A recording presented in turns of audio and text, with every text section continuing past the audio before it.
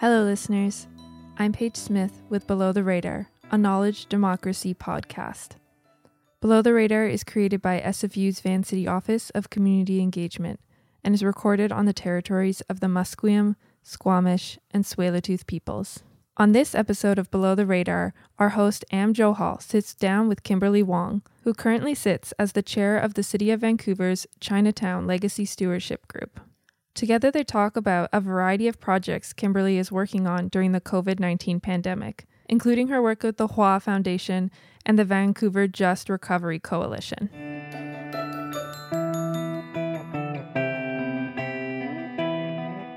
Hi there, welcome to Below the Radar. Really excited to have Kimberly Wong joining us today. Welcome, Kimberly. Wondering if we can just start by you introducing yourself a little bit. Hey, thanks for having me. So my name is Kimberly Wong. I'm a community organizer that does some work in Chinatown, also in the queer community, and is, during this pandemic, organizing around a just recovery in Vancouver. Great. And I know that you've been working in Chinatown for a number of years, and as COVID-19, the pandemic has hit, it's definitely impacted particular neighborhoods, and there's particular ways that it lands down in communities that have particular needs in terms of what the responses might be. I wonder if you can speak a little bit to how you've approached this work in Chinatown and some of the challenges that emerged when the pandemic first hit. Yeah, so the first thing I'd like to say is that it certainly is a community effort. While I'm lucky enough to be speaking here with you, I'm by no means the only one doing work. Every single organization in Chinatown is doing something to help our community come out of this pandemic.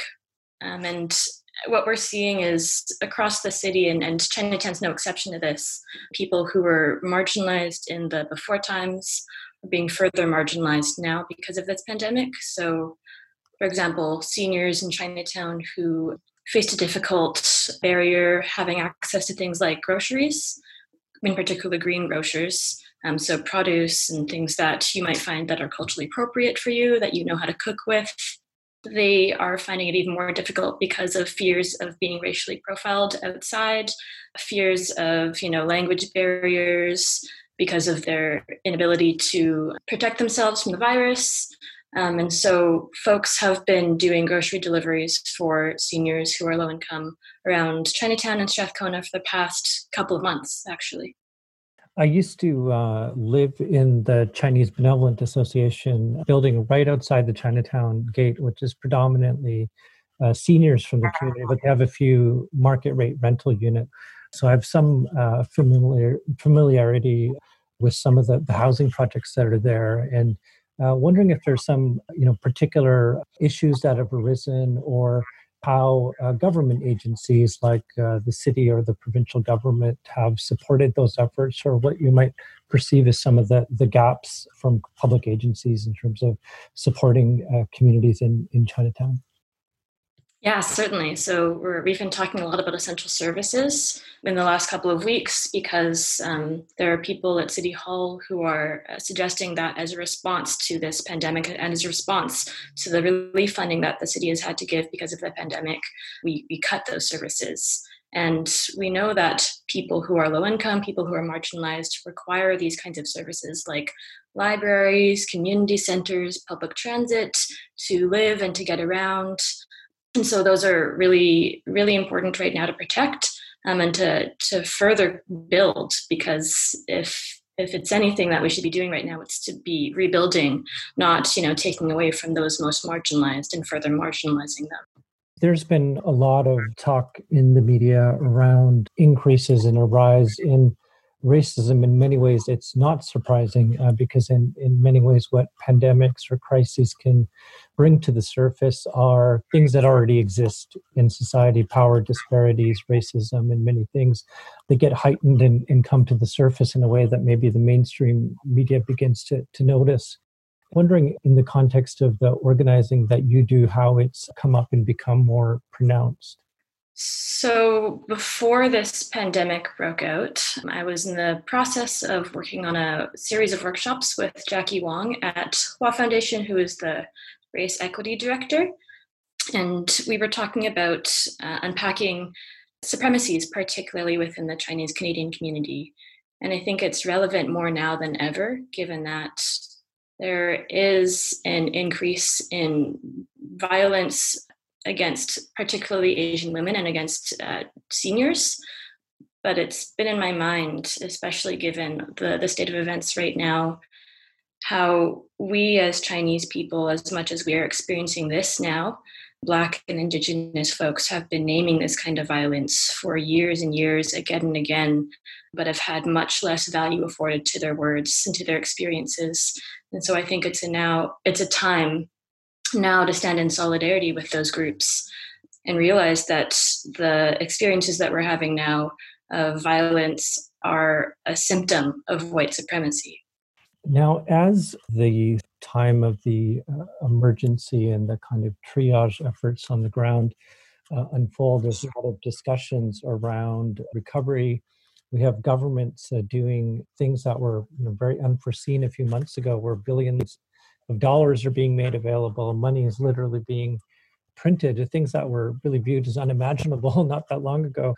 And you've been involved a bit with Just Recovery Coalition, and wondering if you can talk a little bit about the work that you're doing in coalition with others around what a just recovery might look like.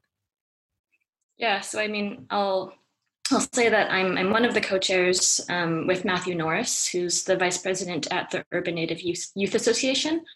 But I see myself as a convener of a lot of these different organizations, and they come from all different sectors from across the city, from folks who work in healthcare to the arts and culture sector, different kinds of nonprofits that work in spaces like the Dantani side.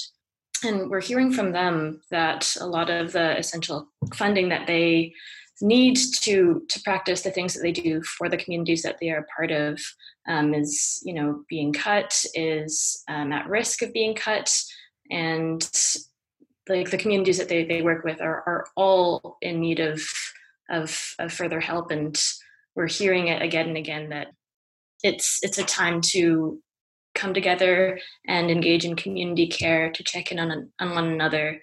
And I think that that's something that we're centering in the coalition. We're hoping that the work that we're doing adds value to the stuff that is already happening, and doesn't weigh on any one organization or any one person more than it needs to, because this is a hard time already. For members of the general public who might be listening to this interview, in terms of how people can be allies and supportive of the work you're doing, both with the coalition and your work in Chinatown, how can people be supportive of the work that you're doing? One thing people can do is read the joint statement that Matthew and I created for the coalition. It's on our website at vancouverjustrecovery.ca. And so far as Chinatown goes, I think there's a lot of support from city government, actually, through the Chinatown transformation team, as well as through a couple of different city councillors who are really, really engaged with different cultural communities, including Chinatown. So we are lucky to have the support of very influential folks. What's on my mind right now is, like, how can we use the power that we have and the legitimacy that we are being seen as having, and help folks who are also hurting in our allied communities, who really are a part of our own community. I have been thinking a lot about how Chinatown is seen as, just having ethnically Chinese people, which has never been the case. Trying to unlearn those things, because really it's a way of dividing. It's a symptom of white supremacy and a tactic of white supremacy to divide us in order to not have us organized together. But before I get too off subject, Hua Foundation's website is huafoundation.org, HUA Foundation. And we'll link to it in the description as well. Wondering, around how you came into doing community organizing and political organizing work as a younger activist, coming into doing the various activities that you're involved with, including in Chinatown, where there are generations in histories of this work that go back, well over 100 years and 150 years probably. And wondering how your own sort of journey into doing this work. I mean, my journey into organizing is different from my journey in Chinatown, I think. They're interrelated, but my organizing journey started kind of within environmental and climate justice organizing. I was 16 and I was a musical theater nerd, still am, but I joined a group called Kids for Climate Action, and we did flash mobs around the city where we changed all of the lyrics to popular songs to make them climate change oriented. We had the full choreography and everything. But my journey in Chinatown was actually through a workshop that Hua Foundation put on, a dumpling making workshop, and it was like very low barrier. But I can remember it was the first time that I'd ever been in a room filled with other diasporic Asian people who, grew up here, were multi-generational. I'm fifth generation Chinese Canadian or Cantonese diasporic. And so it's been a pleasure doing the kind of like belonging and diasporic work within the Chinese Canadian community, but it's all being done as I'm, constantly learning about. It's all being done on unceded land. And so trying to build solidarity across different groups is something that I have found, is feeling more purposeful and is feeling good, because it feels like a duty, especially given that my ancestors, when they came here, they were building the Canadian Pacific Railway. It's a thing, the Pacific Railway, that was a part of like colonizing and removing Indigenous people off their land. But when Chinese workers were treated poorly, Indigenous folks let them stay at their camps. So that kind of solidarity stretches back many, many generations. And it's a way of honoring my ancestors, because honoring ancestors is extremely essential to my culture. Now, you've done a bit of work also with Love Intersections. I'm wondering if you can talk a little bit about that. Yeah, so Love Intersections was a group that I used to be a part of, and they are a queer artists collective, artists of color collective, and they do mostly filmmaking right now, I think. They were co-founded by Jen and David, Jen Sunshine and David Ng. And the film that I was a part of, Yellow Peril, Queer Destiny, tried to relate both ancestral and historic instances of anti-Chinese racism with anti-Chinese racism that is felt in the queer community. It features and catalogs the story, kind of a cultural coming of age of Made in China, a drag queen.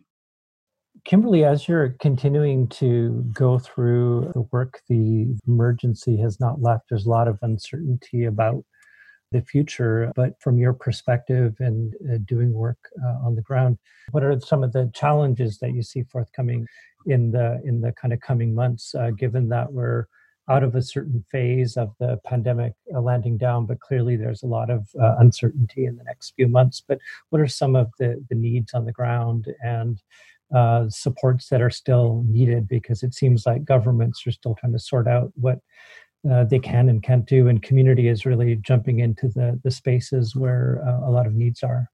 Yeah, community's filling in all the gaps right now. But I think that, like with the grocery program, for example, it's something that's been needed for such a long time, but this pandemic was an excuse for us to be like, this is essential now. It was always needed. But I hope that programs like this are extended beyond the pandemic, because they serve a really crucial group. Also, I see a shift, I hope an awakening in the way that we talk about race in Canada, in the way that we think about racial equity, in the way that we plan for different people, in the way that we collect data for marginalized groups and groups who are typically underrepresented. And I hope that sparks outrage and also change in the way that we form policy to serve these communities that are being impacted most by the pandemic.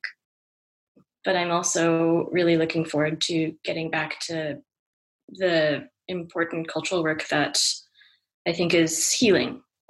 I feel very privileged to be able to do that, the kind of healing work that happens in Chinatown, and to think about futures for people of color, for femmes, and for folks in our community. Thanks so much for joining us on Below the Radar. Thanks. Thank you again to Kimberly Wong for joining us on Below the Radar. To learn more about the Hua Foundation and the Vancouver Just Recovery Coalition, check out the links in the episode description. Stay in the loop with Below the Radar by following us on Twitter and Facebook. And be sure to subscribe wherever you find your podcasts. As always, thanks to the team that puts this podcast together, including myself, Paige Smith, Rachel Wong, Fiorella Pinillos, Kathy Fang, and Jackie Obunga. David Steele is the composer of our theme music, and thank you for listening. Tune in next time for a brand new episode of Below the Radar.